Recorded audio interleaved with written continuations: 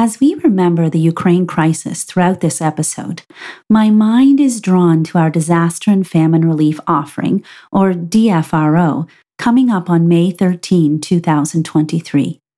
Our year of creating a just world has so far been a rewarding one, where ADRA Canada has had the unique opportunity to focus on ensuring justice for those around the world struck by disasters, such as the Turkey-Syria earthquake and Cyclone Freddy, or the 828 million who are suffering in what is known as the world's greatest hunger crisis in 13 countries. For our DFRO this year, we are filtering everything through the lens of mothers who journey through these crises. By sharing their stories, we share our stories. Their journey is our journey. Dear listeners, dear friends, don't hesitate to give wholeheartedly to this special offering on May 13. Or in fact, go to our website at adra.ca/DFRO to donate today. Or even become a monthly donor and be part of our Angels Impact network of donors. We greatly thank you for your support and know that our work is empowered by your generosity.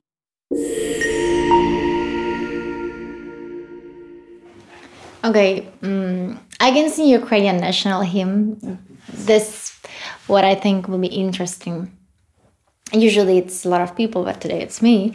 But anyway, I will try. Ще не вмерла України, і слава, і воля, ще нам, братям українців, усміхнеться доля. Згинуть наші вороженьки, як роса на сонці. Запануємо ми, браття, у своїй сторонці. Душу й тіло ми положим за нашу свободу і покажем, що ми браття козацького роду.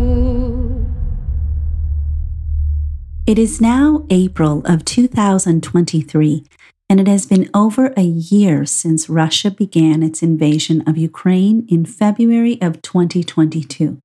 At this point, the ongoing war isn't news to most people. Perhaps the most striking thing for those of us not in the immediate vicinity of the violence is just how quickly a year has passed. But for those who have been directly affected by the violence in Ukraine, the experience is altogether different. What passed like another set of headlines for many of us was a staggering disruption of normalcy. For many Ukrainians and those in neighboring countries, this invasion meant drastic, painful, and potentially long-lasting changes in their lives. Last year, several leading members of ADRA Canada's team traveled to Ukraine, Romania, and Moldova to check in with the survivors of the war as well as the extended ADRA teams in those countries. Some of the team members who went are names that our listeners might recognize. Anita, our Emergency Management Director, Maddie, our Gender Equality Advisor, Steve, ADRA Canada's Executive Director, and Douglas, our Philanthropy and Marketing Director. You will hear the voices of these individuals throughout this episode. Our hope is that they can shed some light on their perspectives and attitudes as philanthropic leaders in the face of such a huge problem. During this trip, the team also gathered interview clips with numerous people in Ukraine and Romania. Some are our fellow ADRA staff, working locally in the conflict zones or in areas receiving refugees. Others are survivors who are willing to share their stories. We had the privilege of hearing testimonies from brave people who have endured so much. So many, in fact, that we may have to split up the content into a couple of episodes in order to fairly represent every story. It is an honor and privilege for us to share some of these stories with you, and we hope that you find insight and inspiration in them. It is worth saying, though, that some of these interviews are very intense, both in terms of the content of the stories, as well as the emotions displayed by the interviewees as they share. Please be aware that while some of these are stories of survival and perseverance, they are also stories of violence and suffering, and some individuals may find them difficult to listen to. May all these stories and the lesson we learn from them not be forgotten. I'm your host, Teresa Ferreira. And I'm the producer, Max Aka. And this is the ADRA Insider Podcast.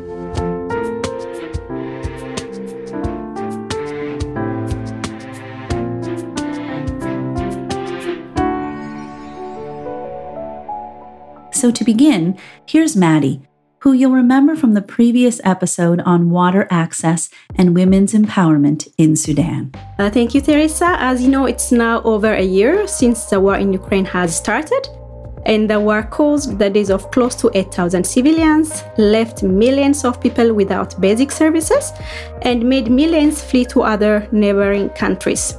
So in response to this crisis, ADRA Canada is implementing a project called Life-Saving Evacuation Assistance and Protection in Ukraine, Romania, and Moldova with the support from the Government of Canada. So if you're wondering what ADRA has actually been up to in Ukraine, let's first hear from someone who has witnessed it firsthand. Hello, my name is Artem Dikteruk. I am Vice President for Programs with ADRA Ukraine. Right now, ADRA Ukraine is responding to the humanitarian situation, humanitarian crisis in the country, and we are actually trying to get people access to the basic needs, so food, water, hygiene, and shelter, of course. Now we are facing winterization, that's why this is very crucial to provide at least, of course, we will not be able to cover all people and cover the whole gap, but we are aiming to at least minimize this gap and help the most vulnerable from those that will be able to reach. Something that we've mentioned previously on this podcast is that it's difficult at times to keep our audience up to date moment by moment with the exact stats of what's going on. It takes time to go into the country, to report on our findings, take a survey of what's going on, and then update you all. By the time we get the information to you, sometimes it's a little bit out of date. But in any case, here are some of our most recent statistics, and they are staggering. 5.4 million people in Ukraine are internally displaced right now, meaning they are not living where they normally would be living. They've had to move around in order to survive. Over 8,000 total civilians have been killed, and over 13.4 thousand have been injured. There are over 17 million people currently in need right now. Now, dark as those statistics may be, ADRA has of course been very active. Over $18 million was allocated for ADRA Ukraine's interventions, including humanitarian transportation, psychosocial support, shelter, non-food item provision, and so on. There are over 7 million people who have directly benefited or been reached by ADRA Ukraine's ongoing interventions to this date. One of the notable things that ADRA did during this time, during this crisis, has been transporting people out of Ukraine. Some of you may recall stories that we'd published about a fleet of buses and ambulances that were used to help evacuate people. As it stands right now, there's about 55,000 people who have been transported to safety by ADRA Ukraine and this particular type of intervention. And there's a whole bunch of different ways that we've been helping people escape. So there are good things going on. I want to highlight that we are cooperating with other agencies, we are cooperating with our international partners, as well as the Government of Canada. We're doing all kinds of things, and I want to highlight that as a way of focusing on the positive, because if I'm honest, there's a lot of material in this episode that is going to be a bit of a downer, and I don't want it to seem like it's all dreary and bleak. But we do need to be honest about what the situation has been and what it continues to be. Now, with that being said, let's hear what it was like from our team that went over to Ukraine last year. Here's ADRA Canada's Executive Director, Steve Matthews. As we visited Ukraine, I was just really amazed at the level of destruction that's taken place in that country. As we drove around, you could just see the absolute beauty of the country, the buildings, the architecture, just such an amazing place, especially as we were in Kiyv and going through just such an amazing place. However, as we're going through that area, the air sirens start going up while we're driving down the road, and just brought a real feeling of unease as we were going through. As we toured around the country, the sirens went off a number of times, to the point that when we actually left Ukraine and when I heard an ambulance siren, my first thought was, oh, it's another air raid alarm. And then I realized, no, wait a minute, that's just an ambulance. That feeling will always stay with me. But also when we visited the communities of Bucha and Irpin, which were just outside of Kyiv, these are locations where they made international news during the war because it was considered the place where the stand was taken against a convoy of tanks coming into the city. And that's where many of the tanks were destroyed. But the absolute total destruction of homes, gas stations, supermarkets, warehouses, there was just so much destruction. There were destroyed tanks left on the sides of the road still. You could just see the effects of war everywhere. Blown up condominium or apartment buildings, just total destruction in many of these areas.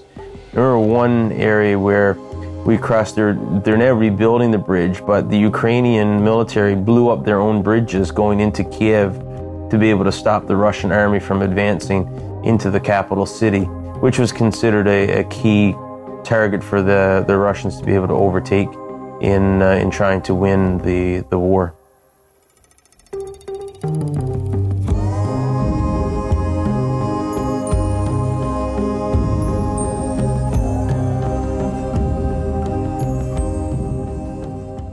The thing that hit me most was the devastation.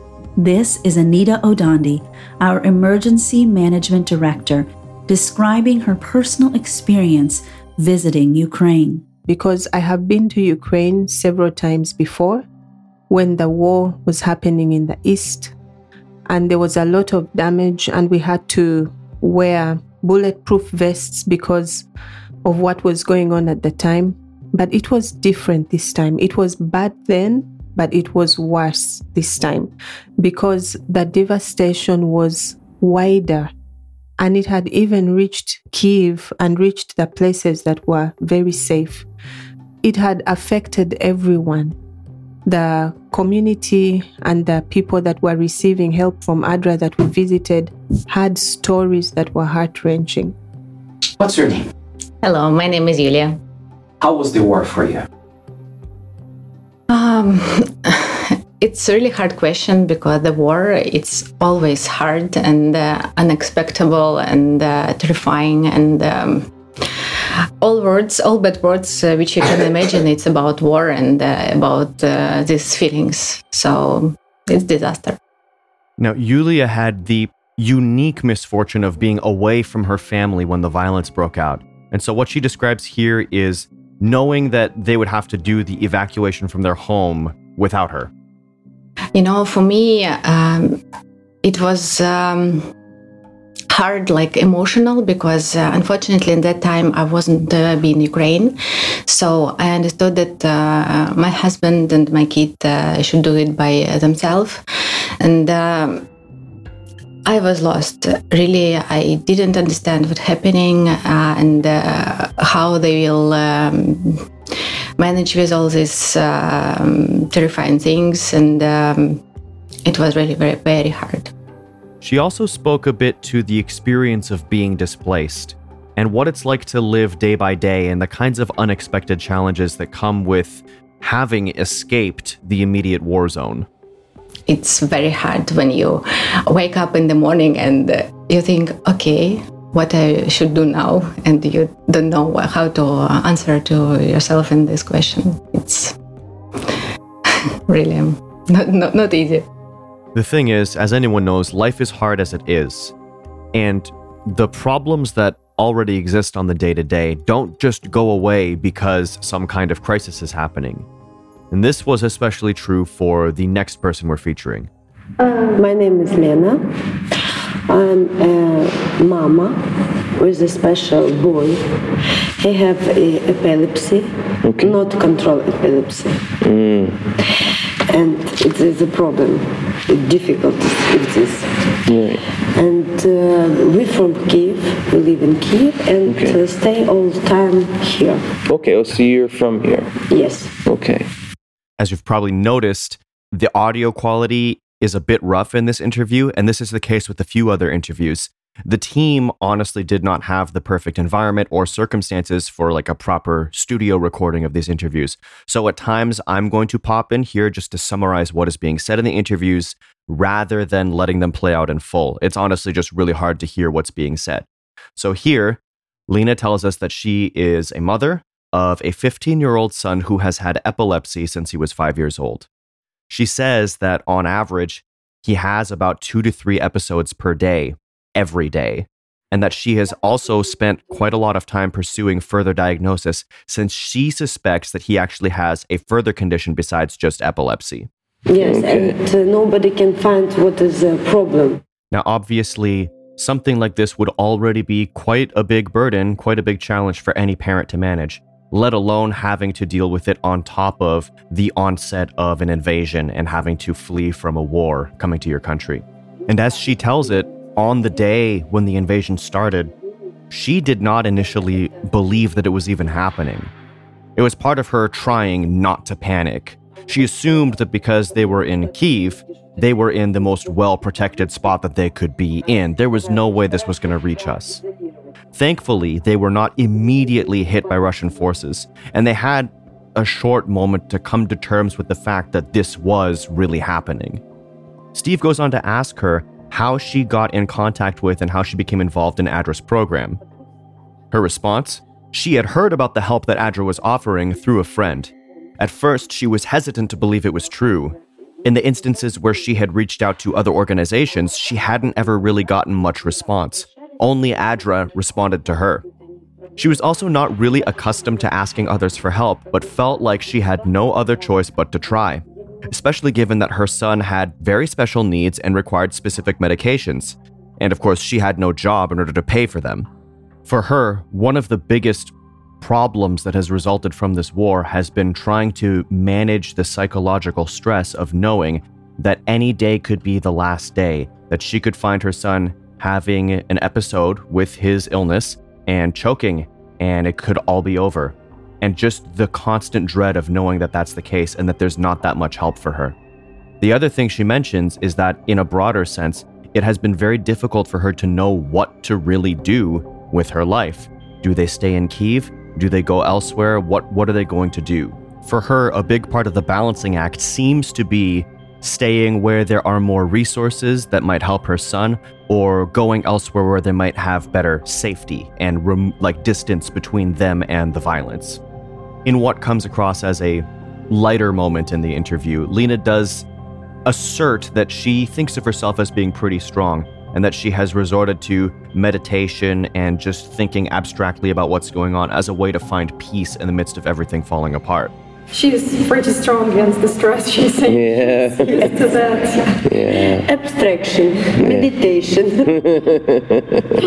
Yes. It's a joke, but that helps. Yeah, I guess I believe that helps. Yeah. Another way from this. Yeah. Lena goes on to specifically thank ADRA for the cash and food assistance she received early on when she came seeking help.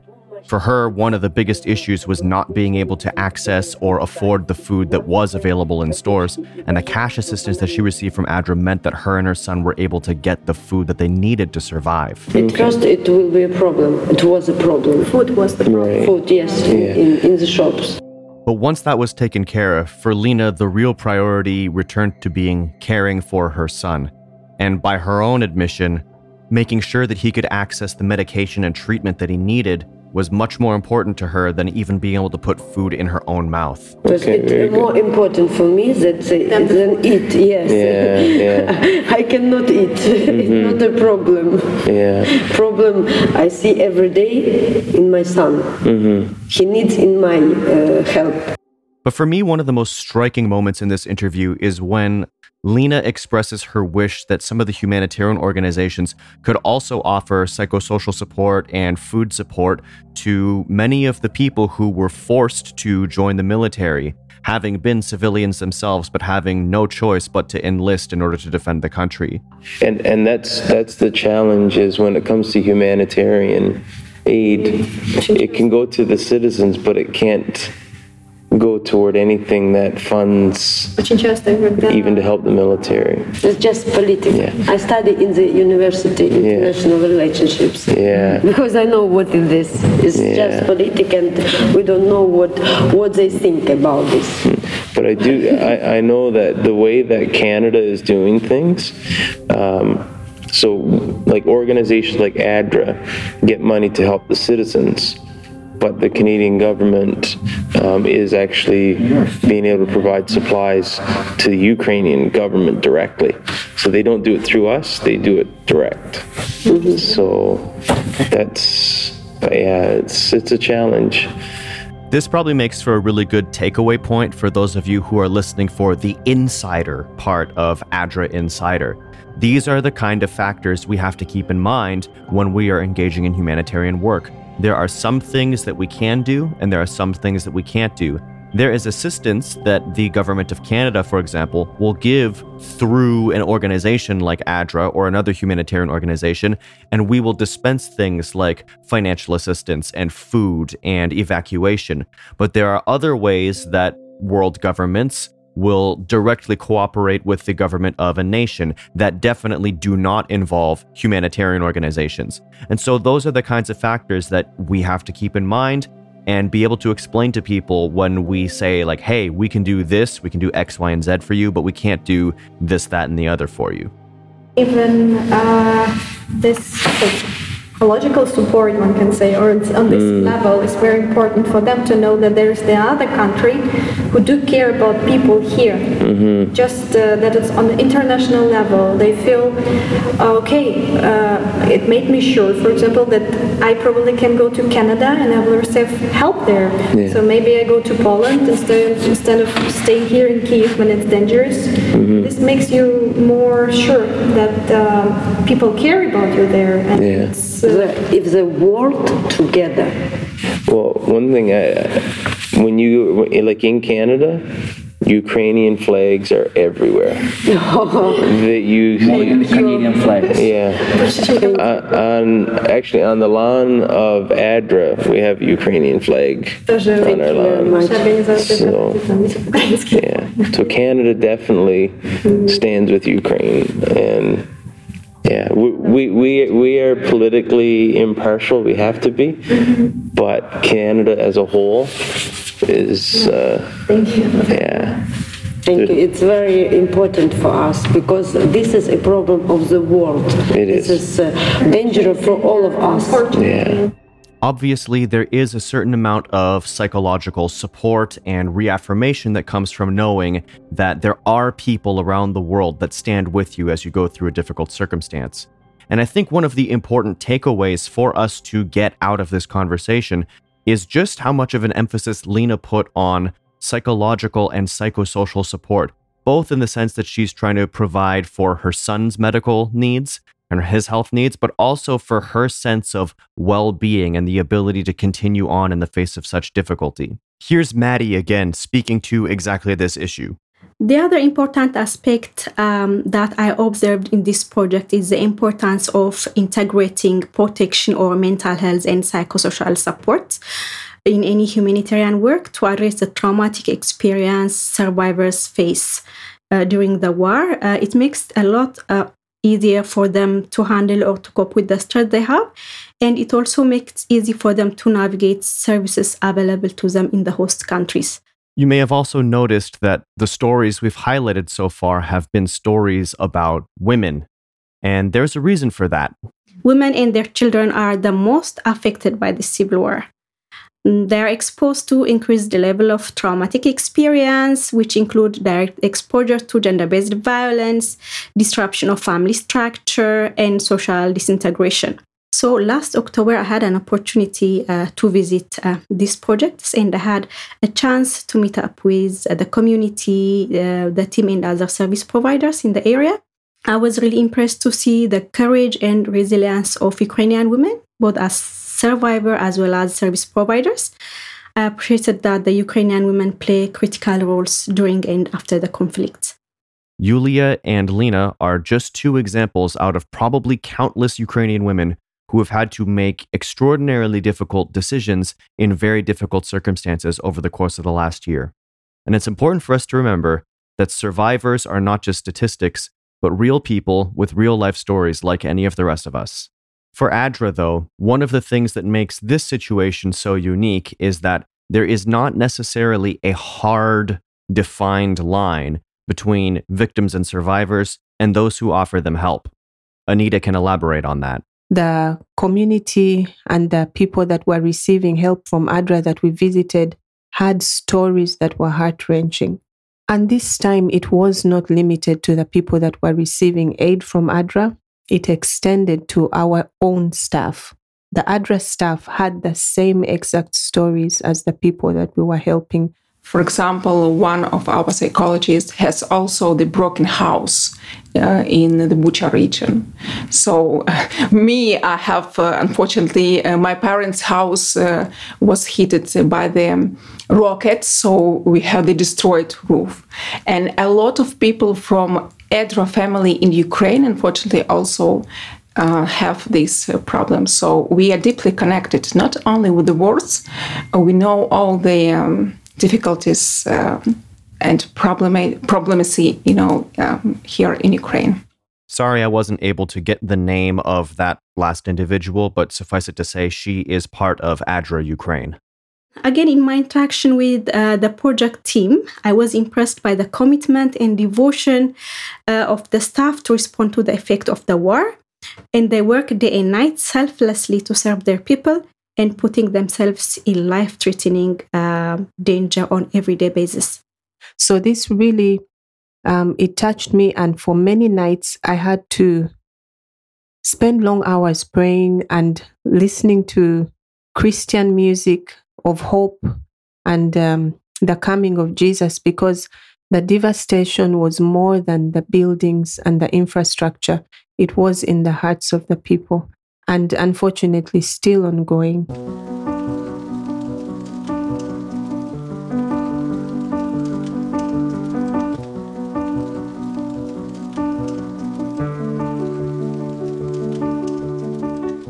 The last interview that I want to share with you today comes from yet another member of ADRA Ukraine.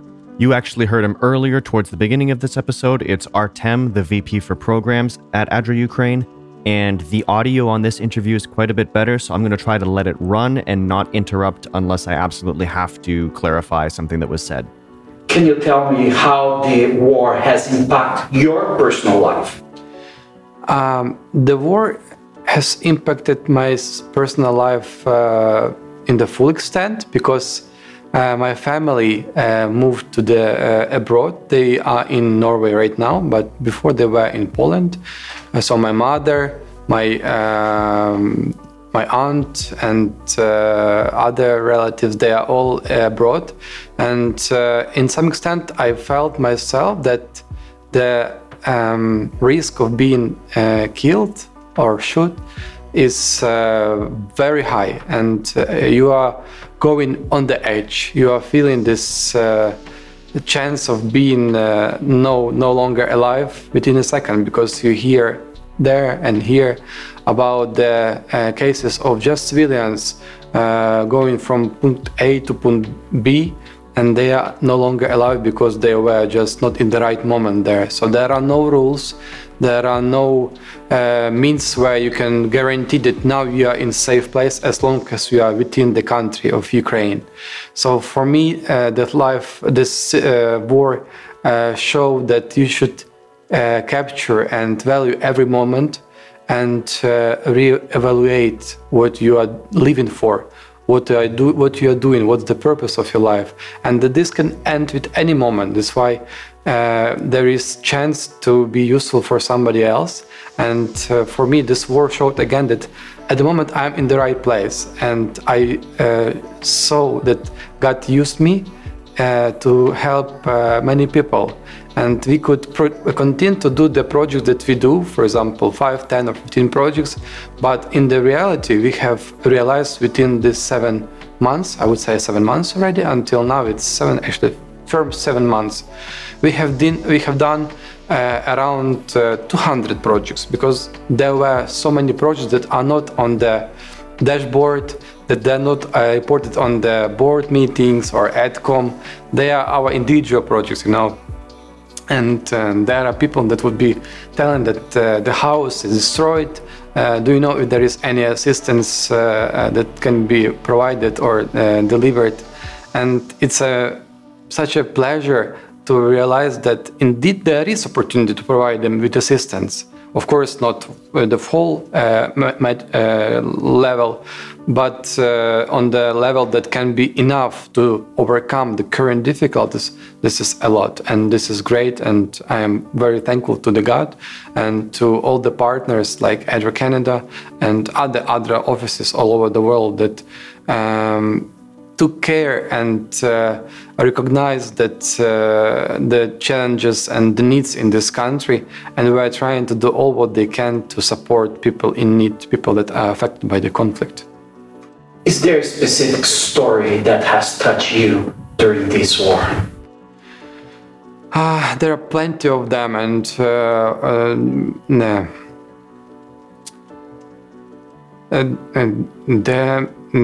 it's quite like the most painful moment, because if I can I think all of us, we can our imagination work quite well. I assume just as being human beings and created by God.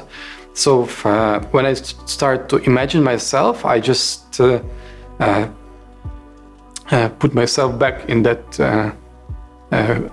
events and times when it was happening. That would be the story of the people like myself that are now not alive. So yeah, I'm alive and we are alive. That's good for us to continue what we are doing and recognize that and try to be helpful to this world. But there are many that are not guilty, but they're dead. And that's I think that's the biggest my personal story or evidence that I can always will always keep with my life, that life can stop immediately, and it doesn't ask permission, to stop. And there are many kids and elderly that lost their lives. Among elderly, there are many people that don't have internet and are not very advanced, and they will not be able to blow internet and say, hey, come here, I am in need. So they are silent. They will stay in their home and eating piece of porridge or what, and they would say, oh, there is somebody else who needs more assistance. Because there are, of course, so many people in need, and my biggest fear is that to pick up those that the most need it. We cannot help everyone, but for example, the project would have just 2,000 seats or households or beneficiaries to reach, and that would be the current maximum that we can support in the current response, for example, or current project. But my personal fear is this the most vulnerable 2,000 people? Or is this, or should we still review that? And planning these projects, planning the program, I feel also myself responsibility, because the needs are so high, but we can do that much that we can. So of course I always pray for that. So and try to navigate and put myself in the team in the right direction. So ADRA or any other organization or even any other person, volunteer, was this step or channel through which we gave a hope for the better life and in general that they're alive. So that's what my personal experience, and I'm sorry that I was a bit emotional. Not to interject too much of my own personal opinion into this, but it always strikes me as unfortunate when men feel they have to apologize for being emotional. In such dire circumstances, and really in general, it is one of the bravest things that a person can do. So Artem, if you happen to hear this at any point, we just want to say thank you for being willing to share directly from your heart. Now, to our listeners, I know that a lot of that was probably pretty heavy and pretty dense with material, so I want to end with some positive thoughts. And Douglas ends up asking Artem if he has any words to say to Canadians, to people who are supporters of ADRA Canada, and people in general in Canada who might be supporting in various ways the efforts in Ukraine. And he had this to say. I may sound banal and very, very promising, or the answer could be expected. But of course, this is the words of gratitude, because Canada is across the ocean, but always is close to Ukraine and to those that are affected by the conflict, by the war. That's why I say just my simple human thank you that you just didn't pass through this country and the most vulnerable, and appreciate that you support, and appreciate that you are also forgiving, because there are also many Ukrainians that are in Canada, I imagine, as in other countries, and some of them, I don't know, maybe they are, they may be the behavior can be different, but still they all run because of the war, and still in their heart they all remember their country, their childhood, maybe their best years, maybe some holidays, maybe some family gathering, and their heart is with Ukraine. They are maybe now in Canada, and they are worried about what's happening here. But if there is something that is maybe surprising you as a result, just be forgiven, because as a result, as I can realize, this world is still full of evil and full of suffering, and it's a great pleasure and honor to have, first of all, to be part of ADRA and to recognize that there is a brother agency abroad that is always happy to support. And I will never forget, even back to the 2014 when Anita called myself phone number when it was Friday, it was afternoon in Kyiv time, and Anita, the emergency program director of ADRA Canada, called me and said that there is opportunity to write a project, and this is such a big privilege that in months or in weeks the program is being implemented, and then thousands of people receive aid. This is something that can't be better explained than just simple thank you. And we will not see many of those people that we supported. We saw today there was a presentation, and we saw that around 8 million people received assistance within 7 months, thanks to your support. But most of them, if not all, will not turn back and say, or will look for you and say, oh, Anita or James or Doug or Artem, thank you. You know, we were just part of their life.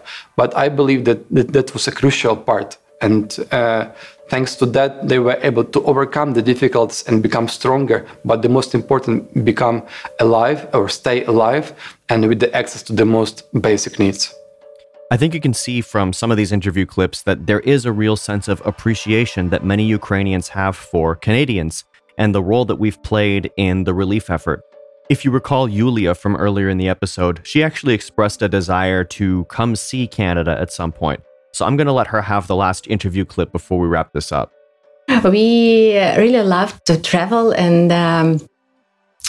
I hope one day we will have this opportunity and visit Canada and see all this amazing nature and meet amazing people and speak to them and open for ourselves this great country. And what's your hope right now? I think my hope is like a hope for all of Ukraine and all of the world that the war will stop very soon and Ukraine will be a winner and everything will be fine and people will be happy in our country and a lot of families will have this opportunity to come back to Ukraine. There are more stories to be told, but this is where we are going to come to a close for today's episode. There is more work to be done in Ukraine, and ultimately the real hope is that the war will come to an end in a way that involves the least amount of further suffering. But of course, we are not so naive, and so we continue to hope for the best while being prepared for the worst. For now, we at ADRA Canada remain committed to doing our best to make a difference in the lives of people in Ukraine and around the world. For anyone who may be directly or indirectly affected by this conflict, please know that the ADRA Canada team is praying for you. May this war end and God's will be done on earth as it is in heaven. I'm your host, Teresa Ferreira, and as always, our mission at ADRA is to serve humanity so all may live as God intended. See you next time.